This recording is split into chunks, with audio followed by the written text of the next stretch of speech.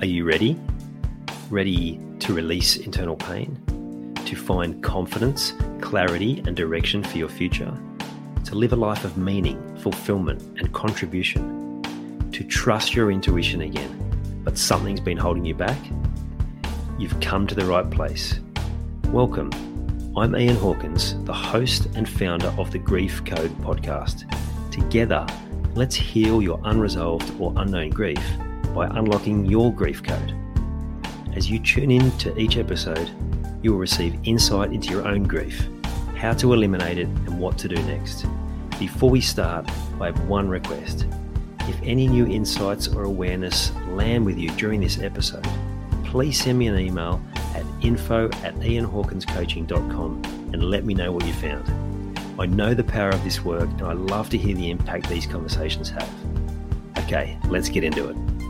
Posted an image and quick story from my past on my socials recently and got quite an incredible response. So I thought I'd come on and share it here as well.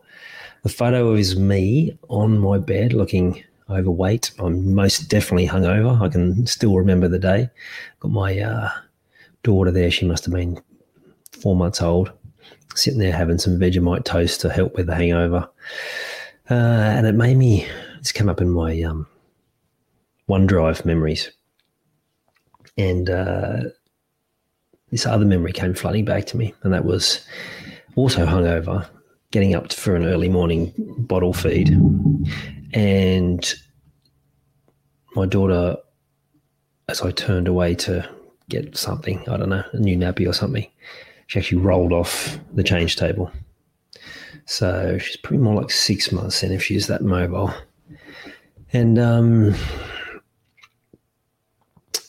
I just grasped, like I described it in the article as a post-inebriated fog, just grasped blindly in her general direction and managed to just get enough of her jumpsuit to stop her landing face down on the ground from a decent height, right? Now, when you have children, you realise you need to be better. I don't know if for those of you who had children, whether you remember experiencing that. You have a child and you go, man, they depend on me. You've got to be better than this. And then you have another child and then that only grows, that need to improve. Problem was I wasn't improving. I was still behaving in a way that wasn't healthy. And like I said, almost to the harm of my daughter. Now, at that age, they're pretty rubbery, so it's not like she would have died, but who knows what damage you do, land onto something sharp, or if I'd grabbed and then not got the jumpsuit and pushed her into something else, like who knows, the mind boggles. It's probably best not to think about it. Problem was, I didn't really know how to get better. And then not 6 months after that, my dad passed away, and then everything sort of came crashing down. The need to get better only increased. Now, you would have heard me reference before. Well, you may not have, so I'll repeat it for maybe, it's hard to know how often I mention these things, but I feel like I've mentioned this one a fair bit. The feather, the brick, and the truck. Life's going to give you a little tickle with a feather to get your attention, to see if you're paying attention. And if you don't take action on that little bit of feedback from life, then you'll get the brick, which is something a bit more abrupt. It might cause you a bit of physical pain, definitely emotional pain, but it's going to get your attention, that's for sure. If you don't pay attention to the brick, you get a truck, which is more than abrupt. It's life-changing. And for me, that was my dad's passing. I wasn't paying attention to the signs. I wasn't changing. And yeah, the truck happened. And it wasn't just the moment of my dad passing, but it was like the truck forwarded and backed over me continually for a good 6 years. Such was the reoccurring nature of that grief that comes to the surface, that just continues to hit wave after wave. Now, I got Earlier today, I got interviewed for this podcast. So someone came on and interviewed me. So we talked about this, about the nature of grief is not just the loss. It's everything related. It's everything that comes to the surface. For me, my dad, it was the lack of connection that I felt that I had and how that showed up in so many different areas of my life. It was the fears, insecurities. It was the not being enough in so many different areas. It was the wanting to resolve these things, but now he was gone. All this sort of stuff. Can't do anything about. So what changed everything for me was my brother sent me an email introducing me to my first coach. He did the best thing he could have, which is he just gently sent an email saying, look, this is a guy I know personally, check him out. And I did, and I started to learn about mindset and changing and set me on a path to want to keep improving and not just keep improving for myself, but improve for my family, for my wife, for my kids, for my extended family, but also to be able to help more people because I've got a passion for helping people. And I know you do too. So whatever you've been through, I'm not going to tell you that you should or shouldn't feel anything. It's like you're going to feel how you feel.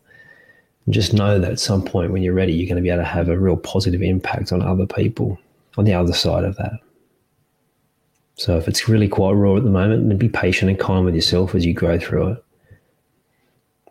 And at some point you'll be able to realize and acknowledge that it's there, it happened, and there's some work that you need to do to shift whatever it is that's still impacting you, because grief just continues to impact you day after day after day.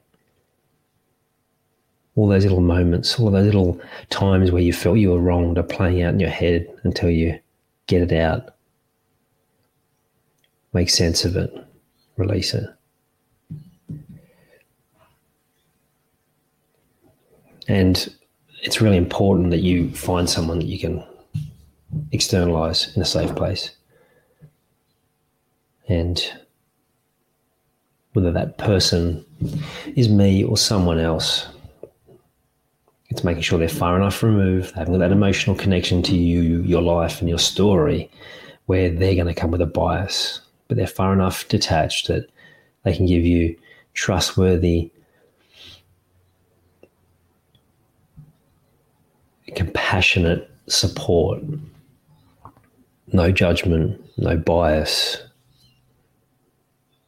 listening, validation, and a gentle nudge in the right direction. And if you're not sure where to look, then yeah, of course, do reach out. I'll be able to tell you if it's something I can help with, and if it's not something I can help with, I definitely will be able to point you in the right direction of someone that can, because I've got a massive network and I love to be able to help people change. I hope you enjoyed this episode of the Grief Code podcast. Thank you so much for listening. Please share it with a friend or family member that you know would benefit from hearing it too. If you are truly ready to heal your unresolved or unknown grief, let's chat.